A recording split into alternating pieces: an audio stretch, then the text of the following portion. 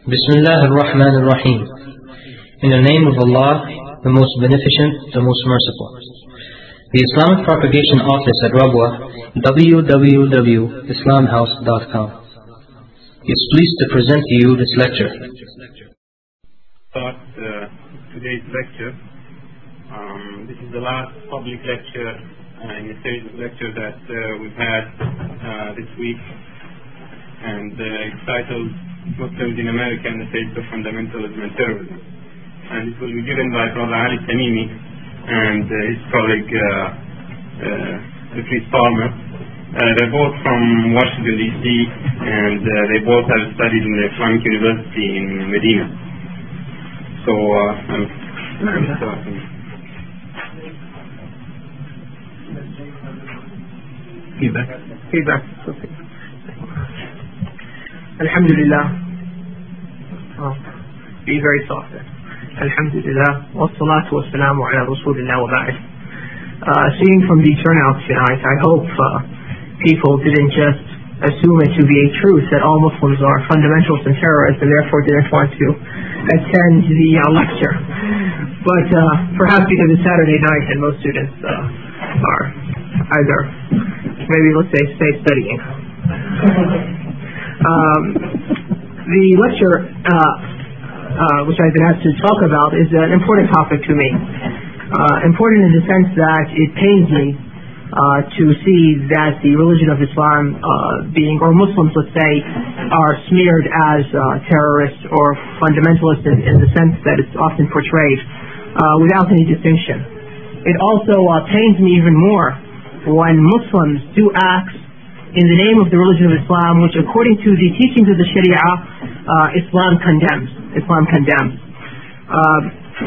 I would like to, before getting into my remarks, start off with a brief introduction, and as always keep my remarks as brief as possible to allow questions to be asked by the listeners, as I think it's always better through interaction.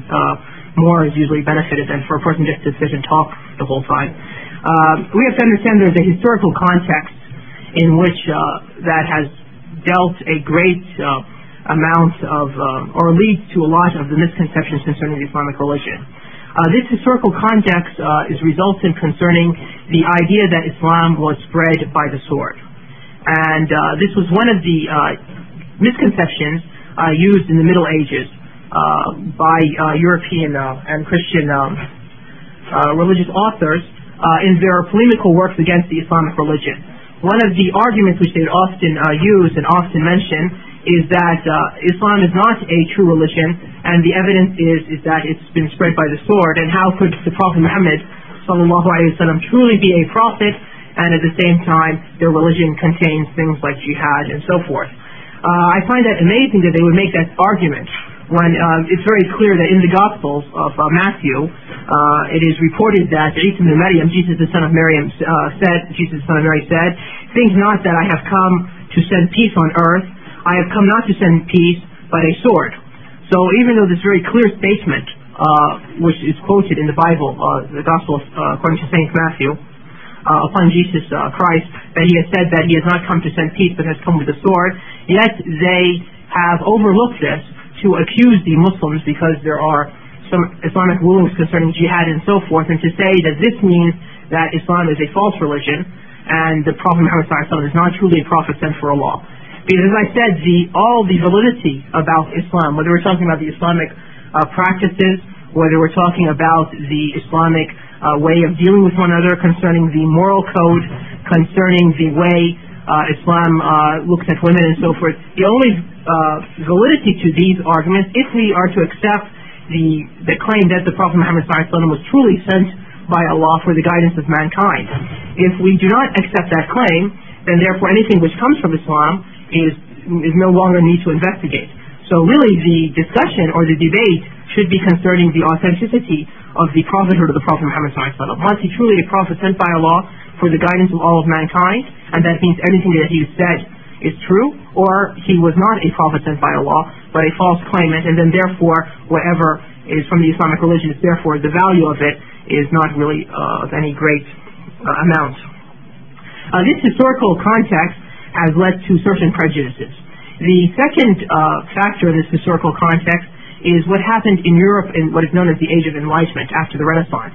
Europe shed what they felt were the yoke of the oppressive church, and they developed a idea or a philosophy which is known as humanism, and had a certain political ramification which is called a secularism.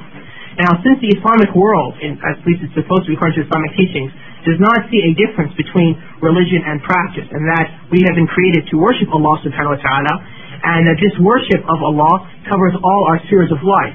So this led writers afterwards in the modern time to look at the Islamic world as something which is medieval, something which is backwards, something which is oppressive, and so forth, taking from their experiences that they've had in Europe with the Catholic Church, initially, and they had the Protestant Reformation, and then afterwards in the Age of Enlightenment, and so forth. So with this idea of secularism and the historical conflict between the Islamic world and the Christian world, this has led to perceptions in the West, which is, of course, basically still remains a society which is based upon Christianity or has its roots in Christianity.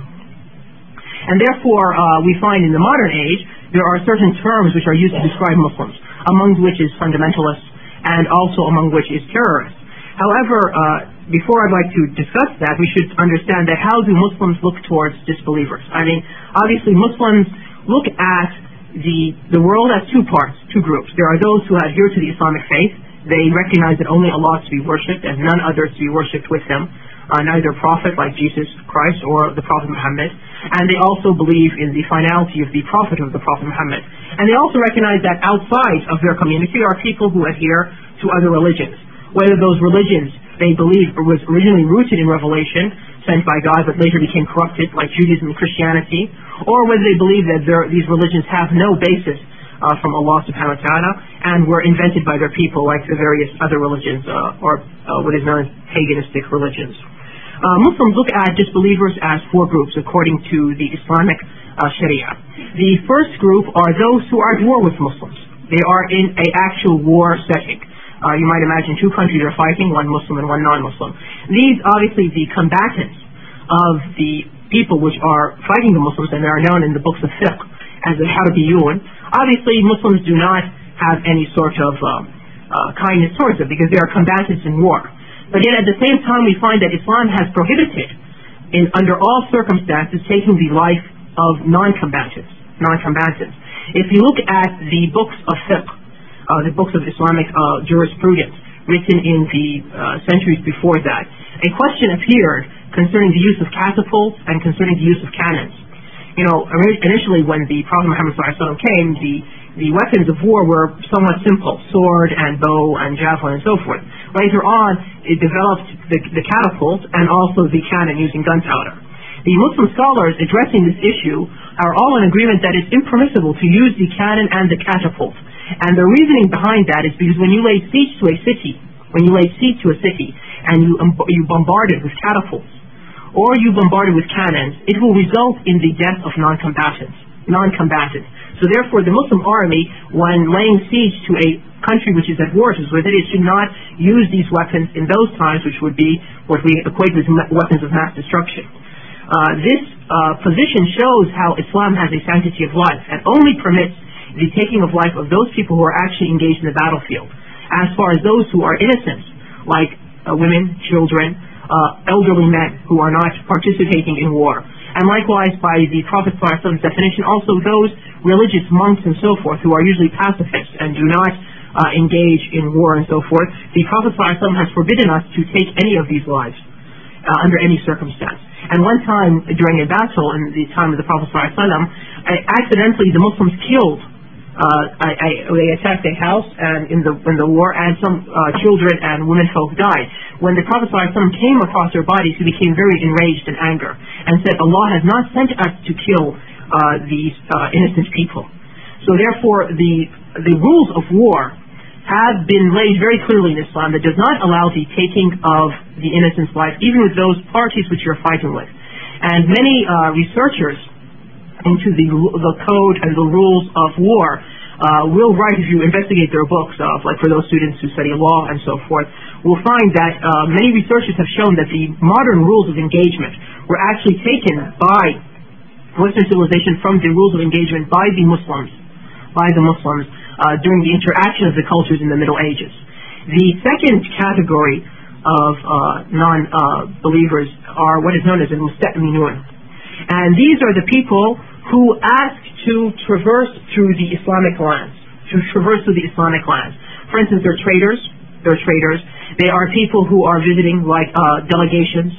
There are people who like embassies and so forth. There are people who are just passing through and would like to go from one place of the earth to the other place of the earth, and therefore are in transit and so forth.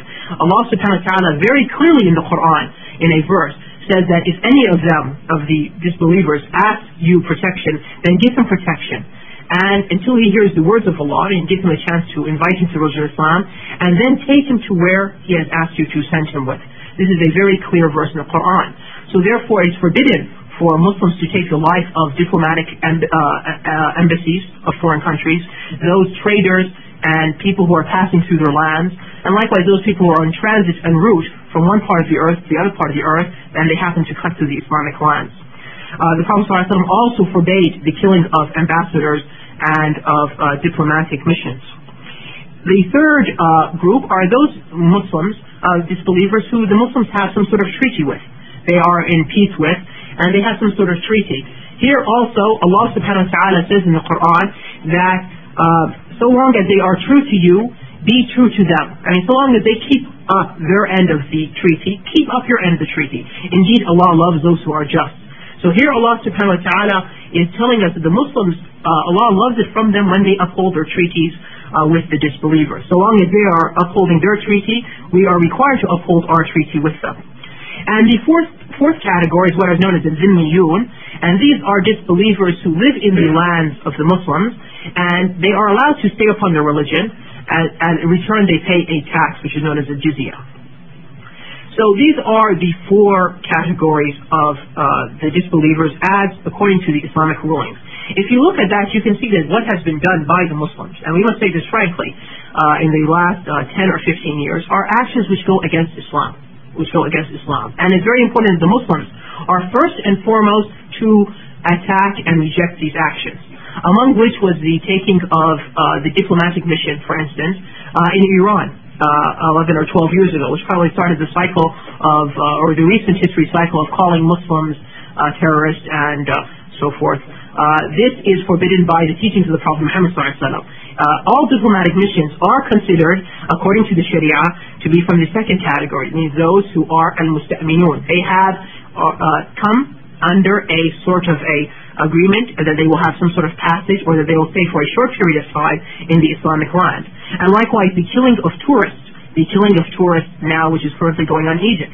These people enter into the lands of the Muslims, like Egypt, thinking that they're going to come for tourism. Now, whether this is a correct according to Islam or not, it is not an issue here. The issue here is that the fact that they have come under the idea that they will be protected in the Muslim land, they're coming as tourists, and therefore, so to take their lives is to breach on our part of that. Likewise, those people who are in transit, who are taking airplanes and so forth, that happen to pass through Muslim lands, they are also under the second category, and therefore we are required by the Quranic text to take them from one point to the other point, and therefore bombing up airplanes and so forth is forbidden according to the religion of Islam. And finally, we have, of course, another example would be the killing of innocents. Whether women and children, in any case, whether those countries are at war with the Muslims and there's a declaration of war or not, this is of course forbidden under all circumstances. So if we see this, we find that these practices, even though they're done by Muslims, and it's very sad to find that Muslims doing that, they're ignorant of their religion and not taking the guidance of the Prophet Muhammad ﷺ, do these acts and therefore smear the religion of Islam. In no way we're trying to be apologetic, for our beliefs or anything like that. But however, though, when we find something which our religion forbids, we say clearly that it's forbidden, without any ifs, buts, or whens, or anything. And this has led to the perception of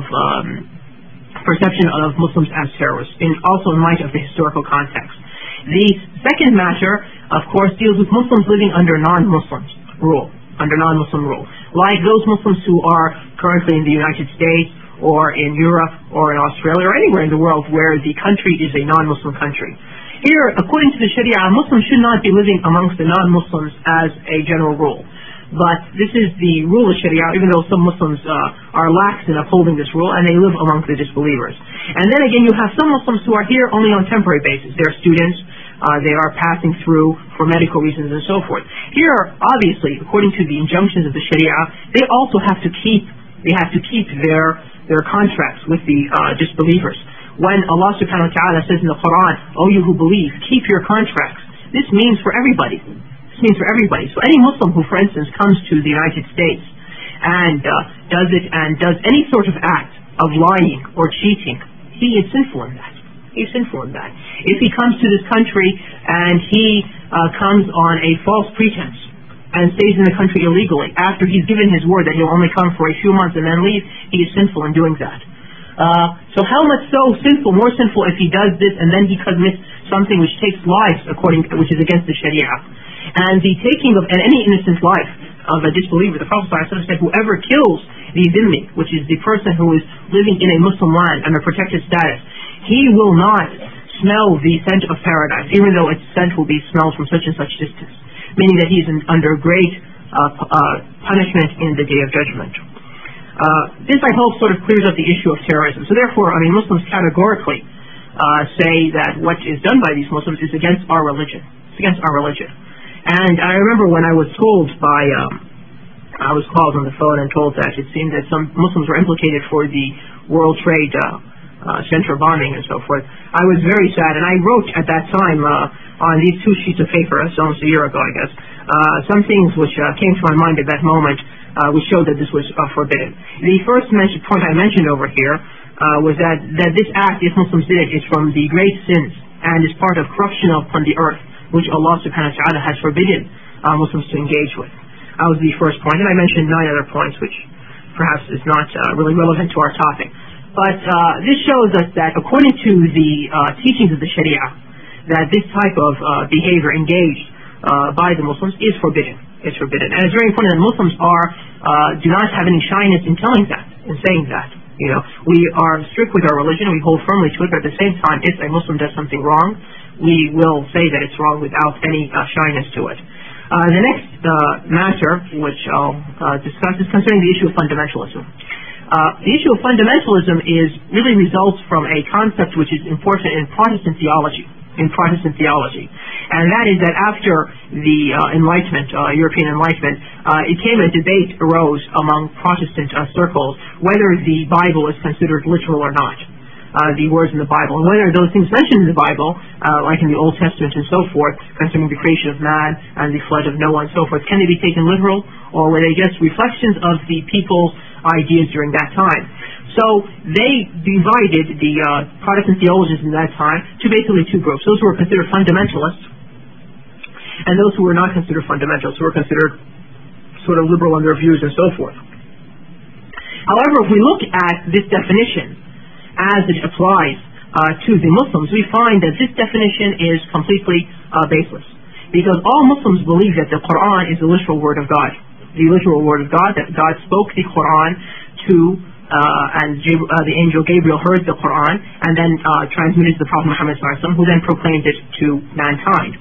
So Muslims believe that the Quran is literal, and likewise they accept the validity of the words and the actions of the Prophet Muhammad sallallahu alaihi wasallam. So in that sense, every Muslim is a fundamentalist. Every Muslim is a fundamentalist by definition. So this is really a misnomer, because it's not applicable. The question of the validity of the text of the Quran is inapplicable to the Muslim. So any Muslim, by definition, by him being Muslim, he's a fundamentalist. So therefore you can see that this misconception that there are certain Muslims who are fundamentalists and therefore somewhat backwards in their view, and to portray them in a vulgar manner, is really a problem dealt with their doubt concerning the validity of their religious books. And this doubt concerning that has forced them, this bias that they have, and this scholarly context in their relation to their religion, and they have now reflected that and pushed that onto the Islamic religion. And this is a great misconception. So really the issue of fundamentalism and non-fundamentalism is not really an issue to be discussed, because in actuality every Muslim is a fundamentalist in the sense that he believes that the Quran is the literal word of God, then this is just a condition of faith without difference. Now, if the question of fundamentalism means concerning how the Muslims or certain Muslims deal in the world and so forth, as opposed to other Muslims being modernists and so forth, we find that those Muslims who are considered fundamentalists really do not differ very much in what would be considered to be proper behavior and so forth.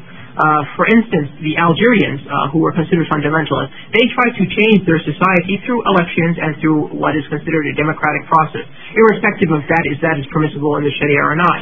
Yet, no one cared to mention that fact, and no one felt any uproar when a military regime then took the results of the election and suppressed and engaged those people into a lot of torture, and until now.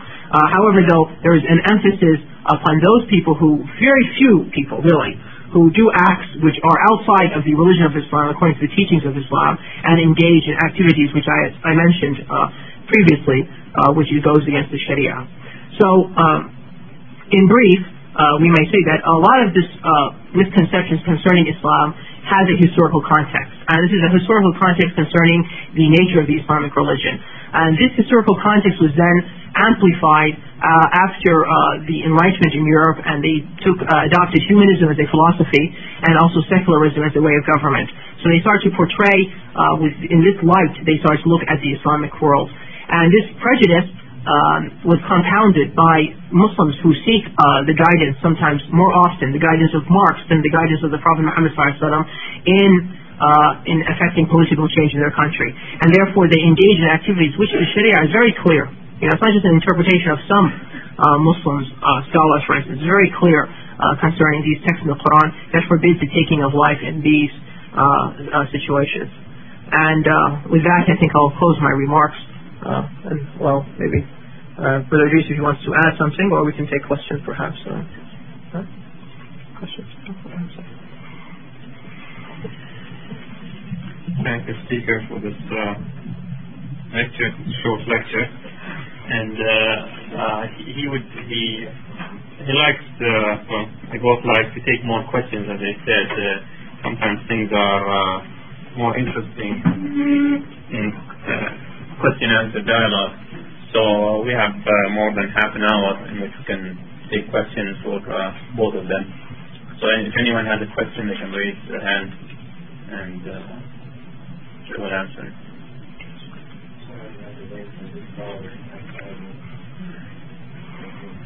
All right. I just wonder, are there any cases where it's okay to take life? Right. I mentioned yesterday and today that the Islamic Sharia, or the Islamic law, is based on 6 major principles. The second of which is the sanctity of life. And for this reason it's forbidden to take life except in well-defined cases. One is murder, when somebody is to murder somebody. And here, again, is permitted in this case for the family of the one who's murdered, their beloved or so forth, that they can forgive its murder if they do not want to take his life instead, who has committed the murder. And likewise, the second case is due to the committing of sex while somebody is married. He has an extramarital affair or something like that. And this is to prevent the destruction of the family and so forth. Here, stoning is a means of stopping that, provided there are witnesses to the event actually taking place. 4 witnesses have to actually see the act taking place. And the third case is for apostasy, for a Muslim to forsake his religion and to take a religion outside of that. And that deals basically with the taking of life within the Islamic community. Now, as far as outside of the Islamic community, I mentioned in the first part that the Muslims look to the non-Muslims as 4 groups. The first group would be those who are combatants, actually engaged in war with the Muslims. In that case, it's only permissible to take the life of those combatants.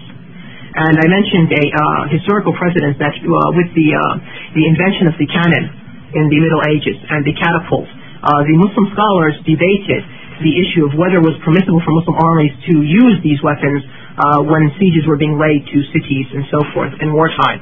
And the consensus of the Muslim scholars that this was forbidden, because that these weapons would result in the death of the non-combatants in these cities through the use of catapults and cannons and so forth, and by extension weapons of mass destruction in our time, which would kill both innocent and non-innocent. The other three categories of non-Muslims are those who are they have some sort of they're passing through an Islamic land, like they're traveling, or they're a diplomatic embassy, or they are there for trade, or so forth, or they're in transit. It is forbidden to take their lives. Rather, we're commanded in the Quran to assist them in reaching their final destination, whatever that must be. And for the diplomatic embassies, the Prophet Muhammad forbade specifically taking the life of any ambassador for any diplomatic embassy. And the other two categories would be those non-Muslims who the Muslims have a treaty with, like between two countries, like a Muslim country and non-country. Here in the Quran we're said that so long as they are true to you in keeping up their contract, be true to them. So here we are forbidden to break our contract so long as they do not break their contract, their treaty. And the fourth category would be those non-Muslims who live in a Muslim land, who might be a minority and so forth. And here the Prophet Muhammad said that whoever takes the life of a non-Muslim who is living in a Muslim land, which are known as protected people, or dhimmis in the Arabic language, he will not come to the scent of paradise. He will not ever come across the scent of paradise, meaning that this is something forbidden in our religion. So the only time which is permitted to take the life of a non-Muslim is only for those armies which are engaged in war, and only for the combatants on the battlefield. In other cases, it's completely forbidden.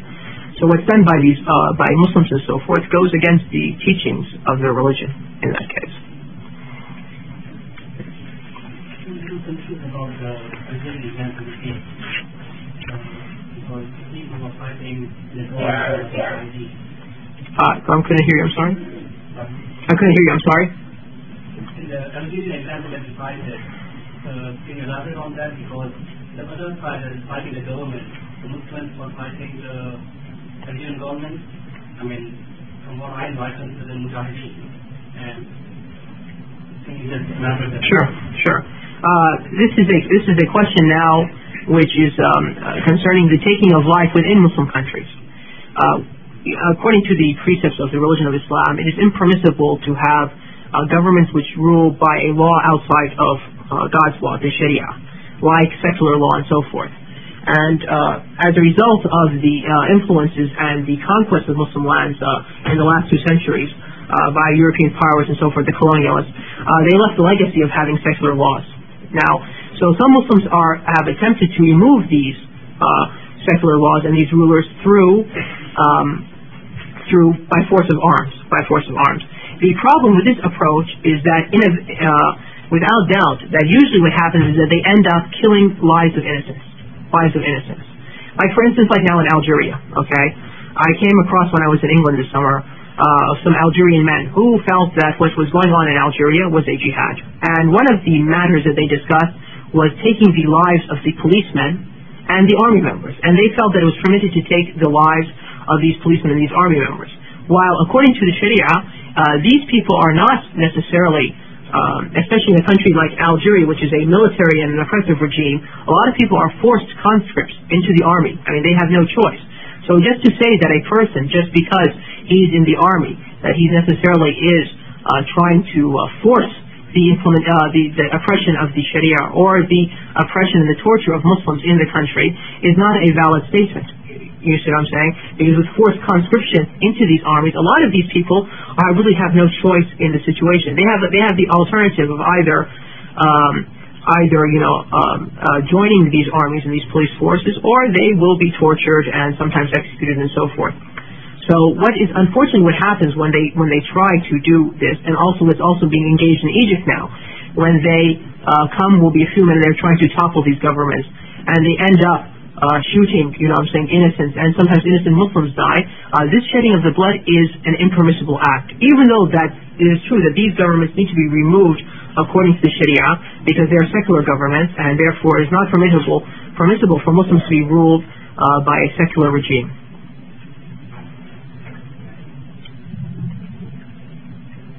Any more? Yes. Yeah. I'm wondering, what Jihad is and Right. Well, jihad is a broad term in Arabic, and it literally means to exert, according to the Arabic language, means to exert some effort, However, though, in the use of the Sharia, it means to fight the disbelievers. As I mentioned in my previous two lectures, that the Islamic religion has come and it believes that it is the only true religion, and the other religions are either religions which were based in revelation and became corrupted due to the people forsaking the text of their books and changing it, or religions that do not have any basis from God. And Muslims believe that Allah created them to worship, and that this is for the salvation and the guidance in this world. So jihad has been instituted to permit the spread of Islam through the world, not the forced conversion of non-Muslims. I mean, there's a big difference. If a country does not allow, according to Islamic law, does not allow Muslims to come to them and preach Islam in that country, they prevent Muslims to preach Islam, then jihad is instituted to allow Muslims to come and preach in that country.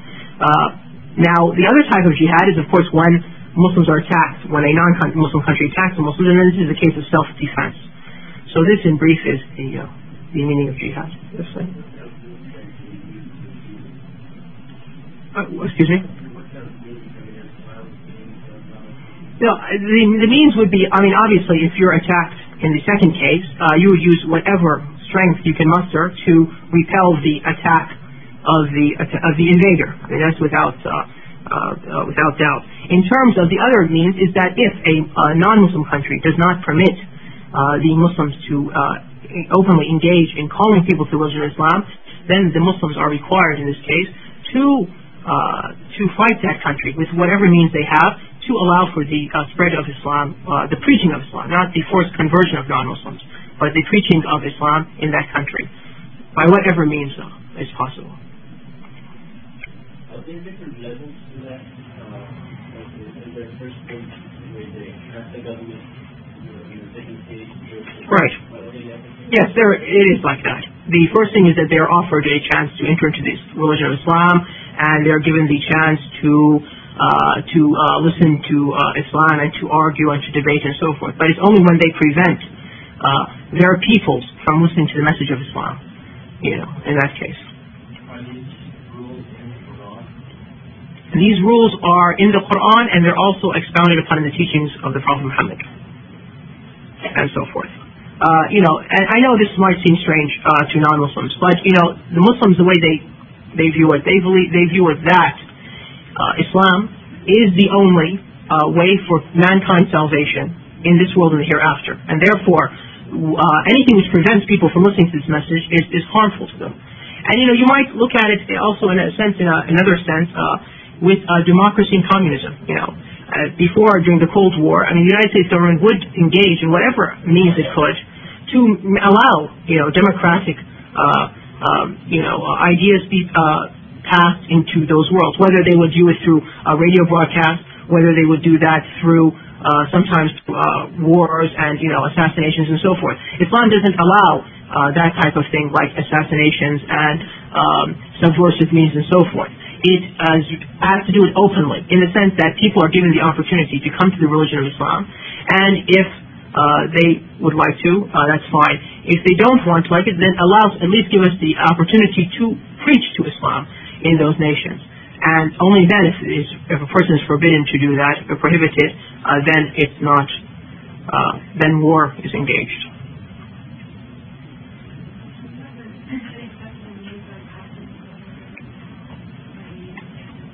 Right. Whatever means that can be done to remove a secular government. The problem is that when these Muslims try to oust that government, invariably they take life of people who are not necessarily trying to push the secular thing. And this is the problem of revolution, that the revolution will come and it kills people who are both innocent, who do not necessarily accept the secular regime, but have to be by force of circumstance in a certain situation, and also by those people who, for instance, are actually fighting in Islam and torturing Muslims and putting them in jail and so forth and killing them and so forth. So this is right, and so that's why usually these means is not, if you look at the ways, the guidance of the Prophet Muhammad when he was in a country, in a people who was not Muslim, in Mecca, he did not permit the Muslims, and Allah in the Quran forbade the Muslims to, while they were living amongst non-Muslims, to start fighting them. In that case, only when they had their own country and so forth, then this was permitted. So this is why that most often these revolutions and so on is against the guidance of Islam. And as I mentioned, most of these people take their guidance from the teachings of Mao and Marx and so forth. These are really the ones who set the precedents for them, then the guidance of the Prophet Muhammad ﷺ. There is no really evidence to allow these type of revolutions and so forth that, where people, come into an open area and they start, putting bombs and shooting people, and innocents and non-innocents die. I mean, this smears the message of Islam more than it helps them establish an Islamic State. And that's why they've been engaging in these activities for maybe a quarter of a century or more, and no Islamic State has been established. No Islamic State has been established. And I don't think they'll ever establish an Islamic State like that. Islam is a religion which people have to accept on their own cognizance. If they believe in the message, they accept it. If they believe in the message, they accept it. And only then will Islam be rooted in the people. If people do not want to believe in Islam, then you cannot really, force them by force of arms. This goes against the guidance of the Prophet Muhammad ﷺ. So nobody misunderstands me, that obviously that these secular regimes have to be removed because it's forbidden in any case for Muslims to live under a non-Muslim law. So, I mean, you have to temper both. It's the means that I'm talking about and not the aim that's in question. Well, perhaps most of the Muslims probably support, secular. Unfortunately, most of the Muslims, do not see any harm in having a secular regime. If you ask most Muslims now, they do not find really any shame in that or any wrong in that. And this is a confusion, you see what I'm saying?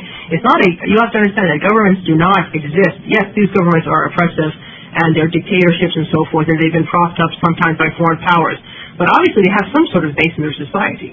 Because if it was just 5 or 6 people, as it might be imagined, or 10 people, or 100 people, or 200 people, there'd be no way, if the will of the people, was to have an Islamic government for these regimes to exist. But because there is confusion amongst the Muslims themselves, many Muslims do not understand or do not feel that it's wrong against the teachings of religions to have a secular regime. They consider this to be fine. You see what I'm saying? So therefore, they find no harm or shame in that whatsoever, and therefore they will defend their regimes or so forth. A lot of times Muslims are unaware of the goals of those groups and so forth, and they consider them their criminals and so forth. So they will then therefore stop them because they fear the evil that these people might spread if they were to take power and so forth. So one cannot just assume that all the soldiers and all the police force and all the government bureaucrats and so forth are all people who are fighting and oppressing Islam. In no way. That would be a very unfair judgment to pass.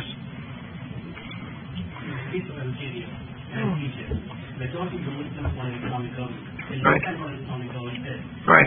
The police and the army is a tool in the hands of the government to oppress the Muslims.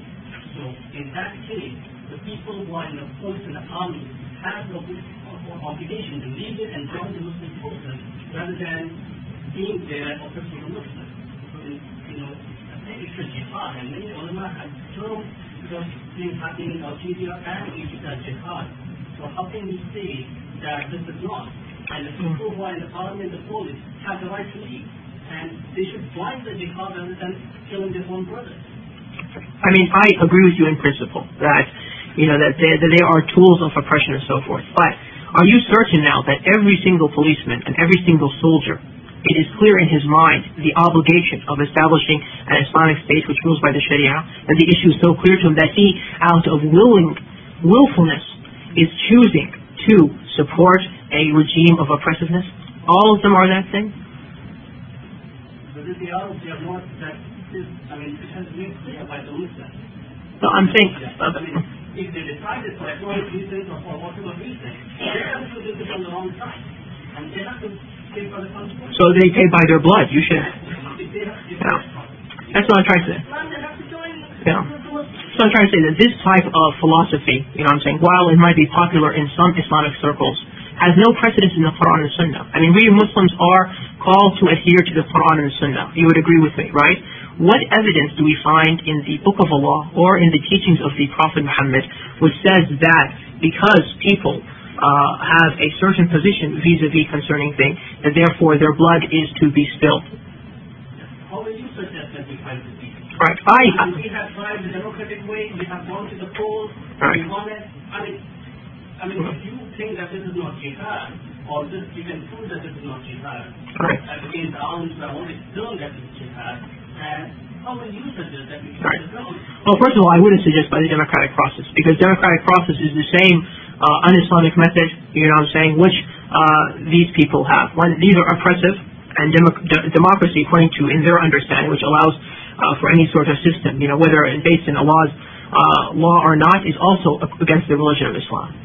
The point is what I'm trying to say is that the rulers, for the most part, are a reflection of their society, and that for a large masses of Muslims in those societies, it is not clear to them, as it might be clear to you or to me, that this position and so forth is un-Islamic. And therefore, and it goes against the teachings of the religion, and therefore, to assume by that because that they have taken a certain stance, that their blood becomes then valuable to be spilt and so forth, goes against the teachings of Islam. A man is held responsible according to the Islamic teachings only when he takes a decision based upon knowledge, and he then is given the choice of saying, well, this is how the teachings of Islam is, and this is not against the teachings of Islam, and then he voluntarily chooses one way. To assume that after a country like Algeria, which faced over 100 years of French occupation, and then faced a period after colonialism, where the teachings and so forth in the schools and so forth, the people have forgotten their original language, most people just speak French and so forth, people no longer understand the teachings of the religion of Islam, just to assume that they're all now have become disbelievers or so forth, or that their blood is able to be shed, goes against the guidance of the Prophet Muhammad sallallahu alaihi wasallam. You know, and this is the point. I mean, we are required as Muslims to obey Allah and to obey the Prophet Muhammad sallallahu alaihi wasallam. And these situations, of course, have resulted just because of the carelessness and the sinfulness of the Muslims. That Allah has punished us with these military regimes and these crooks and criminals and gangsters like Gaddafi and, you know, Saddam Hussein of Iraq and Mubarak and the rest. This is the result. But what I'm trying to say is that the people in those societies now, the people who go to work every morning, the people who are in the army, the people who are in the streets, most of them, you know, do not see anything wrong with that. And that is why they support, for instance, the country where my parents come from Iraq.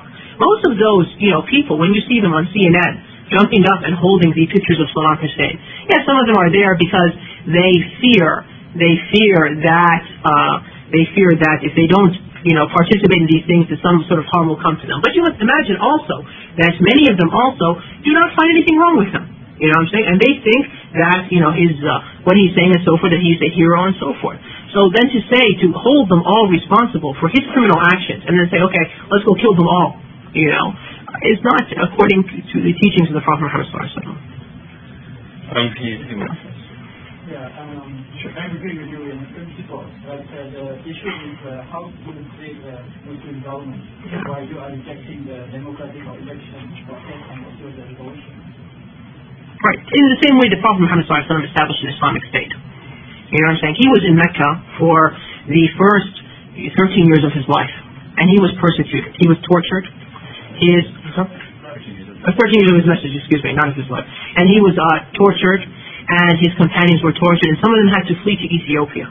You know, and he used to present himself to the different tribes of the Arabs and saying that, look, who is willing to protect me so that I may spread the message which Allah, God, has entrusted me with? Now, therefore, then all of a sudden, after one time, one tribe in Arabia, in Medina, accepted that and were willing to give him shelter and his people to allow him to spread Islam. What I'm trying to say now, that if you go to the Muslim countries, if you go to Indonesia, if you go to Malaysia, if you go to Pakistan, if you go to Egypt, most of the Muslims are ignorant of what is Islam, the Islamic teachings. They engage things which go against the teachings of Islam. And most of the Muslims, you know what I'm saying, are unwilling, and they're uncommitted to lay down their lives for an Islamic state. And that's why that even though the Algerians, for instance, had millions of people who were supporting them in elections, when the army sent its soldiers, you know, into the streets, everybody stayed home and locked their doors. Because they were not committed to this principle to the full. You might have some, you know, committed youth, you know, a few handful or thousands here and there who are willing to lay down their lives. But they end up killing their fellow Muslims, you know what I'm saying, and they cannot change anything. they killed Anwar Sadat in 1981 or 1982, and the government of Egypt stayed, same repressive government, same, maybe even worse, some might say, same sort of torture and something. Nothing was changed, And therefore, this type of teachings, really resulted from the Muslims being influenced and the Muslims being enamored by the teachings of revolutionaries that came against the colonials, like Mao and so forth, whose teachings are antithetical to Islam. These people were communists and so forth and so on.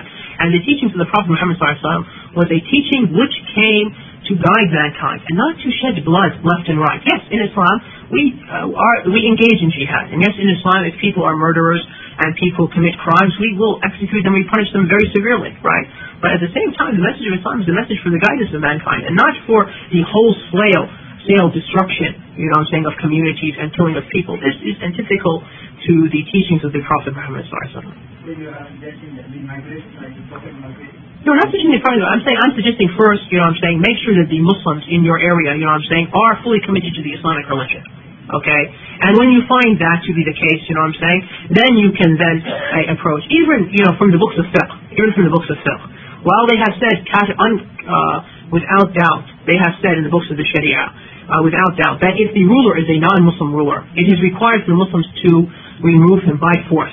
They have put a condition to this, that the Muslims are able to remove them, That if the ruler is unable to be removed by force, then it's forbidden, because the bloodshed which will occur to the general public is greater and so forth. And if you look what happened in Syria when they revolted against that dictatorial regime in 1980 and so forth, a few thousand Muslims tried to revolt against them. And this man is a tyrant, he's a murderer, he's a terrorist, he's a drug runner.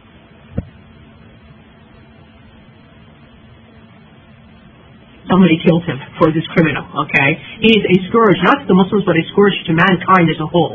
However, though, when those 2,000 people or so tried to revolt against him, what did he do? He took his tanks, he took his airplanes, and so forth, and he leveled the whole city. Resulting in the death of 20, 30, 40,000 Muslims. Are we now to say that that action would brought a greater good? Did they change anything in the long run? No, of course not. All they did was that type of misplaced zeal resulted in the death of innocent Muslims.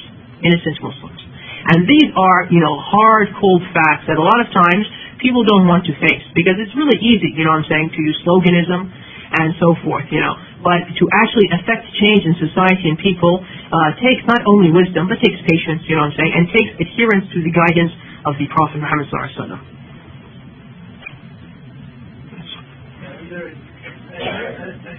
I think what you're saying is that I think this is part of what you say about today, and with respect to the Algerians, in the face of oppression, self-defense is required. Yes, of course. Obviously, if somebody was now to, whether in Algeria or elsewhere, you're sitting now in the mosque, for instance, or you're sitting at home, and somebody breaks down the door and wants to shoot you, you have to defend yourself with whatever means that is, possible. But the question is, with the question which was posed to me in England this summer, was the killing of the soldiers and the killing of the police force, where they said it was permissible for them to go and they see some soldiers, milling around in some public square, and them to go and just to open fire upon them and, kill them and run away. Is this permissible?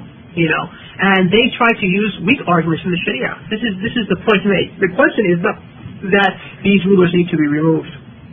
This is without doubt that they need to be removed. They are, as a clique, of criminals, basically, and by any standard, whether Muslim or non-Muslim standard, they are a bunch of gangsters. But the question is that does one allow him to do that, to use the force of arms, which results in the shedding of blood of people who are either confused concerning the issue, or people who are, by force of circumstance, taken a position.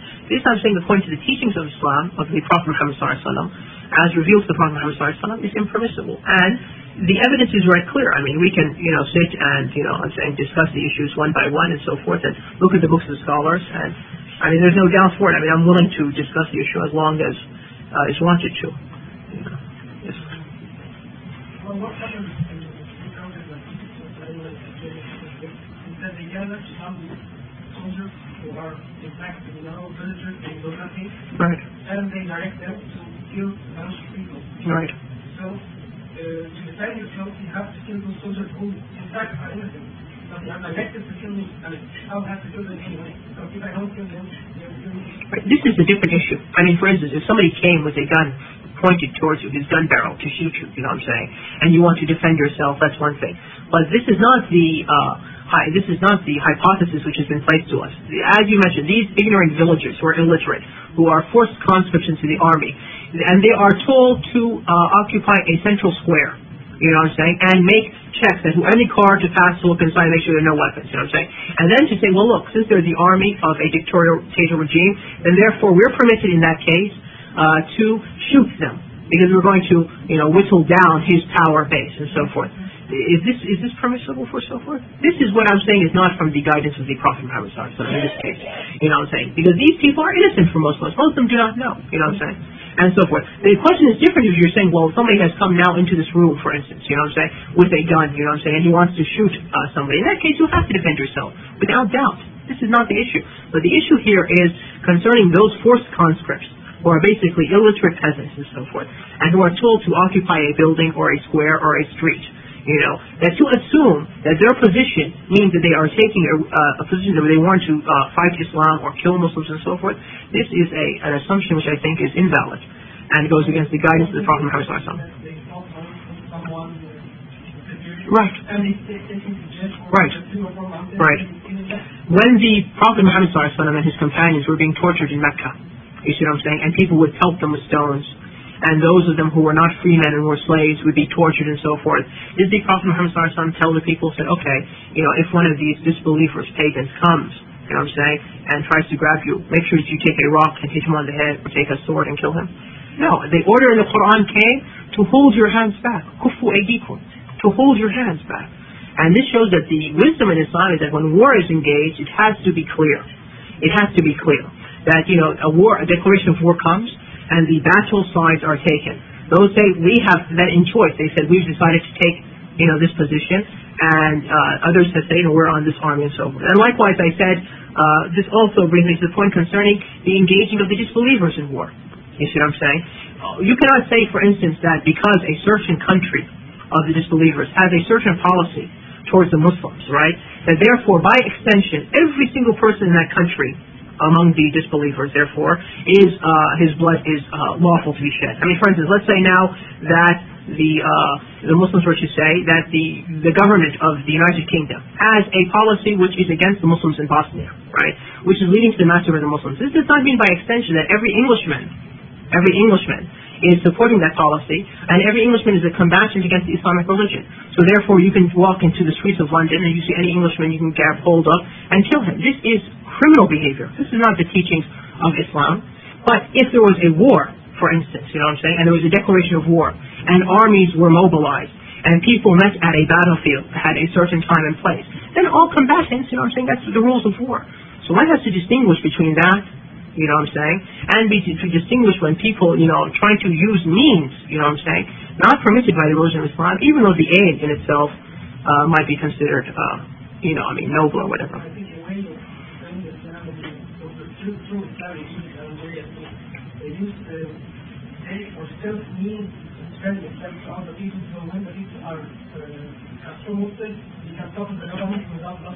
Right. Or also even if they kill Muslim scholars and so forth, do you not feel that those Muslim scholars whose lives have been laid down and so forth, and who have been killed, for no reason, because they have told the people to lead a certain lifestyle, and they have been taken and hung and so forth, do you think that their death has not affected the minds of the people, and made the people want to say, well, what is this message that they're calling to? Obviously.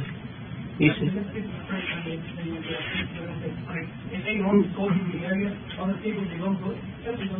Right, but this is an indication of weakness of faith. It's an indication of the weakness of faith and the unwillingness to sacrifice for the Islamic religion. You see what I'm saying? In fact, what happens is the government may prevent the spread of by catching out the influencers, putting them into anxiety, using TV means, right, and newspaper and so on. I have no other means, and Okay, let me ask you a question. Okay, that commentator in the news, who says something saying that those people who did such and such an act are criminals and terrorists and so forth and so on, falsely accuse certain people. Okay, anybody who has a beard, for instance, who walks in the streets of Cairo. Okay, does that mean that commentator himself, has given up his allegiance to Islam, or is it possible that also he might have confusion in his mind concerning the reality of the issue? He might be confused. This is my point. So if he's confused, wouldn't it be first to educate him first, and then see his position, before you go and just assume, well, he's a commentator, he's a journalist, and therefore his blood is, for me to shed. That's the position I'm trying to express. That the guidance of the Prophet Muhammad ﷺ indicates to the other course than the course which is taken by people. Yes. We are living in Muslim society in Egypt and Algeria. They don't want Islam. They are not confused. The thing is that we are weak, or we are against Islam because we don't want to follow the Islam. So don't use the word confused, because nobody is confused. I know what Islam is. I don't want to follow it because I'm so weak, because of my weakness. I hate Islam. I'm clear-cut as to what Islam is. And majority of majority in Egypt and Algeria are very clear of what Islam is. Okay? Nobody's confused. Let me ask you a question. We are weak. That is okay, that's an argument. And let me ask you a question and see how you'd respond to this. In my first lecture here that I was asked to give was concerning the message of Islam. And I mentioned that the message of Islam is built, the Islamic monotheism, that only worship is to be given to Allah alone, and no worship is to be directed to any other human being, whether the Prophet Muhammad, whether Jesus, the son of Mary, or any human being. Now, what country are you originally from, may I ask? India. Do you not see the Muslims venerate the graves of the dead people and so forth, and give acts of worship to the dead, which make them resemble more the Christians than the Muslims in that act? Do you find that in India or not? So, if this is the root of the Islamic, religion, and Muslims are confused concerning that and give worship, which they, as by being a Muslim, they should only give it to the Creator of the heavens and the earth, and not to another man. And here they venerate and they impreach dead men in their graves and so forth, saints and so forth. And then you're going to tell me that we're not confused about Islam? I don't know of any greater confusion about Islam than that matter. We can argue here, but the thing is, I want to clarify for the rest of us here that many authors have clearly stated that what's happening in Algeria and Egypt is jihad. So let's not confuse ourselves here that what our brothers are doing is not jihad. It is jihad from many authors. My brother might have a different opinion, but that opinion we should be respected. But also many authors from Algeria, from India, also, who have said that what's happening in Algeria and Egypt, that it is jihad, and it is a responsibility to join the brothers and help them in any manner possible. But if you cannot do that, no reason. But alhamdulillah, it is jihad. It's about fast-paced clock, and if any one of you brothers have any last comment, and then we'll close. I'd like to, in conclusion, thank the MSA and the student body here at Purdue University for cordially inviting me to come and spend these last 3 days with you. I hope that that the discussion of ideas that we have presented in these lectures have been useful and beneficial. Obviously, everybody's allowed to think what he wants, and there's no harm in that. But I think it's important that you discuss these issues in a manner which a scholarly discussion, and not an emotional discussion, will provide benefit for everybody. And thank you for your invitation. We thank the speaker for the effort he's put in the past 3 days in the 3 lectures that he's given, and we thank the audience for attending, and we hope that this Islamic Awareness Week was beneficial to both Muslims and non-Muslims, and we'll back inshallah next year to do it again, and see you here. Don't worry, I won't come next year, don't worry. Next year. In conclusion, we ask Allah that He brings you benefit through this lecture. For more information, you may contact us through the following address: the Islamic Propagation Office, Rabwa, P.O. Box 29465, Riyadh 11457, Saudi Arabia. Phone 445-4900. Also 491-6065. Fax 497-0126. If you would like to listen to more beneficial lectures, feel free to visit our website at www.islamhouse.com. Assalamu alaikum wa rahmatullahi wa barakatuh.